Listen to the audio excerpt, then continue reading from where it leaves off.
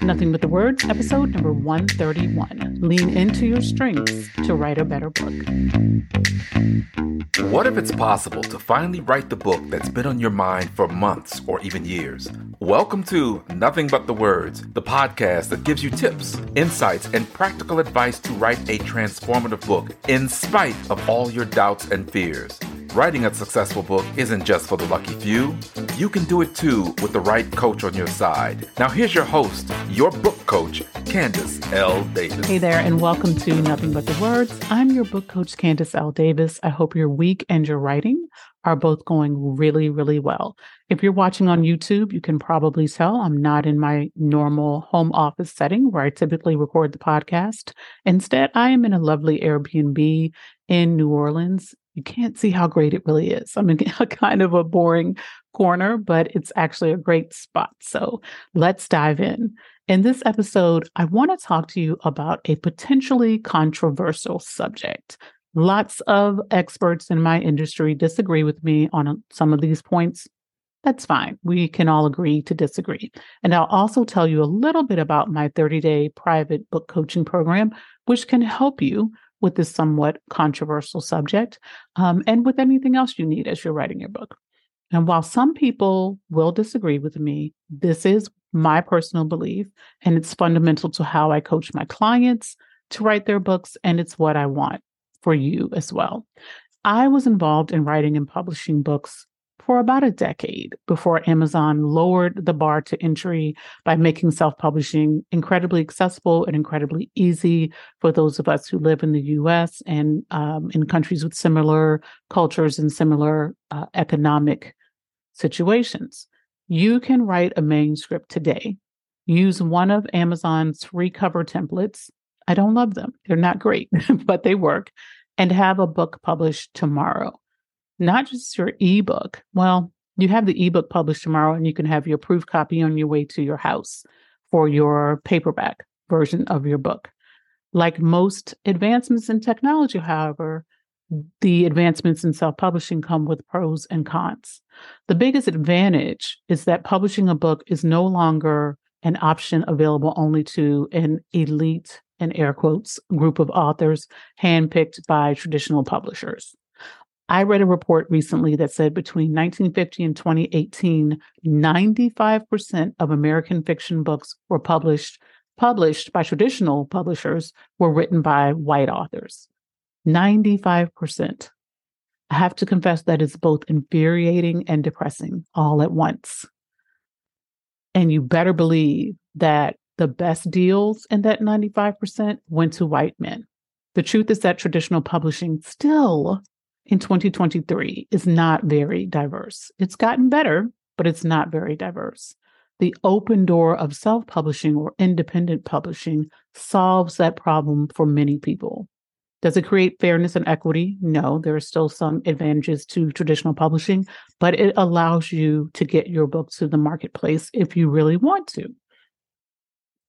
It's still an advantage, though, to have the platform and or the connections that make it easier to get a traditional book deal. That's not gone away. That hasn't changed at all. And it's still an advantage to have available funds. If you're self-publishing, you're paying for every part of the process. Hopefully, you're getting some help with your manuscript as you're writing it, coaching or workshop or community college class, whatever you need to strengthen your writing, book design, editing, promotion. You want to budget for all of those things, right? So having more money does make it easier, more money available for this project. But the truth is, it doesn't require much money. In fact, you can do it without spending any money if you really wanted to. Anyone with a smartphone or laptop and Wi-Fi access can publish a book, at least in the US and similar nations. But here's the downside to that. There is a downside. Every year, thousands of really bad books are published. And then this is where some of my colleagues would disagree with me. They would say, hey, bad books are relative. It is relative, but there are some books that I'm going to plant my flag here and say, relative or not, these books, they're bad, y'all. Now, hear me out. Some of these bad books are really just scams. They are created, I can't even say written, by people who steal other authors' content from the internet, from blog posts, from social media posts, pull it all together, slap a cover on it, and call it a book. They may get caught. Amazon will often catch them for using copyrighted material, right? But they don't care. They just want the quick buck. And often they will sell just the ebook. They don't even waste their time creating a paperback or hardback version of their book, much less an audiobook. Those are, I think we can all agree, when you're stealing people's work, that's a bad book. That's not the only kind of bad book out there, though. There are other books that are written by people who are really just in it for a quick buck. So they will hire some underpaid worker, typically overseas, to ghostwrite what they're calling a book. They'll pay them $50, $100, not much money at all. And a lot of times they will try to make the book look more legitimate by mimicking the cover, the style, the title, and even the name of the author from a successful book, one that you kind of recognize. And they will try to align their book with that one to make you think, oh, yes, it must be legitimate. Those are just bad books, y'all. I don't even know if they qualify as books. But you are not those people, and those are not the kinds of books that you are writing. I don't spend much time thinking about those books or the people who are creating it. It's outside of my control. I am much more concerned with people like you who really want to write and publish a book that has a positive impact and makes a positive difference for their readers and for the world. If you desire to educate, enlighten, inform, or even entertain, and I do think we need to value the books that entertain as much as any of the other books, your readers, I want to encourage you to raise your standards for your book. And I want to show you how you can do that without a lot of stress. Now, if you have a perfectionist streak, and I'm tapping into that right now, take a breath. This is not about perfection. Your book will never be perfect. Your book does not need to be perfect. Books can't be perfect because, number one, their value is subjective, right? The book that I love, you may scoff at, and vice versa. And number two, anything created by imperfect humans will reflect its creators. We're imperfect. And so what we create is also imperfect.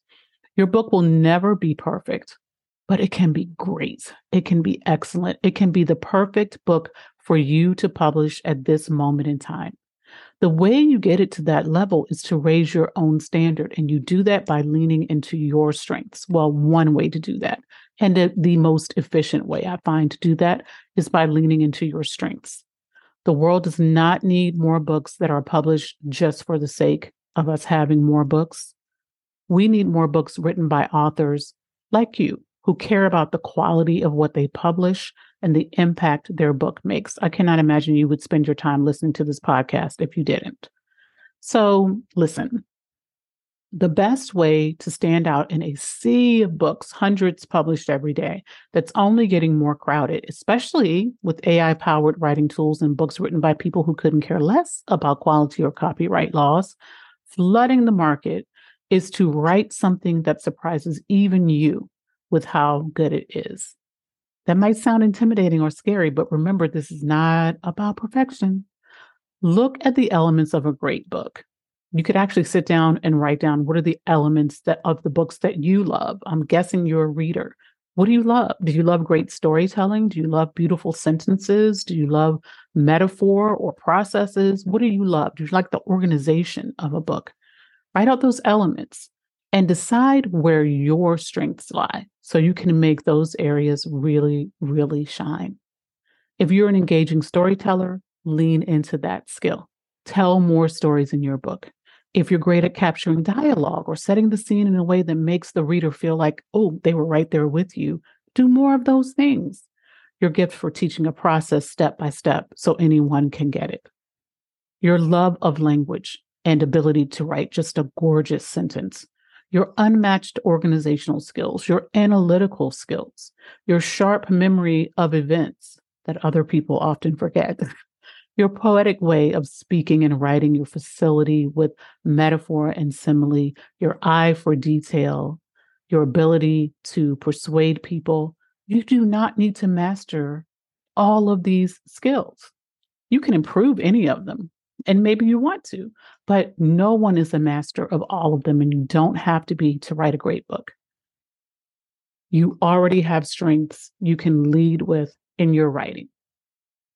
If you're not sure what those are, which of the ones we talked about might be your strengths, which of the strengths that you admire in books might be your particular strengths, ask someone close to you, someone who knows how you think, someone who is familiar with your writing, or go back and look at maybe if you got compliments on your writing in school. A lot of people didn't because our teachers focused a lot more on what we were doing wrong. But if you got compliments on, pull out some old papers if you kept them, if you're a pack rat like me, then pull out some old papers and see what kind of comments your teachers made. What did they admire in your writing? What did they encourage you to do more of?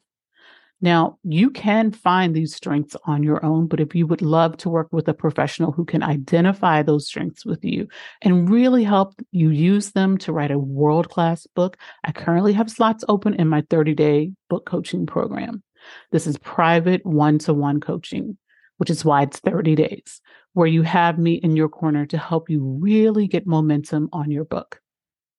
It's really special because it allows you to reach out to me every day over those 30 days, or 6 weeks of business days is what it actually is. And we can plan your book together. We can brainstorm ideas. We can talk through the content you want to include and maybe what you want to leave out. You can ask any writing or publishing questions you might have. And if you ever get stuck or feel like you're dealing with a writer's block, I'm right there to help you. Find out more about my 30-day private book coaching program at CandiceLDavis.com/30 days, or at the link in the show notes on your podcast player or on YouTube if you're watching the video. It's CandiceLDavis.com/30 days. I would love to help you write the best book you possibly can write by tapping into your unique strengths. It's super fun to do that. Instead of struggling to try to shore up every weakness, tap into your strengths, friend. That's all for this week's episode. Thanks for listening to Nothing But the Words. I'm your book coach, Candice L. Davis, and I'll see you next time.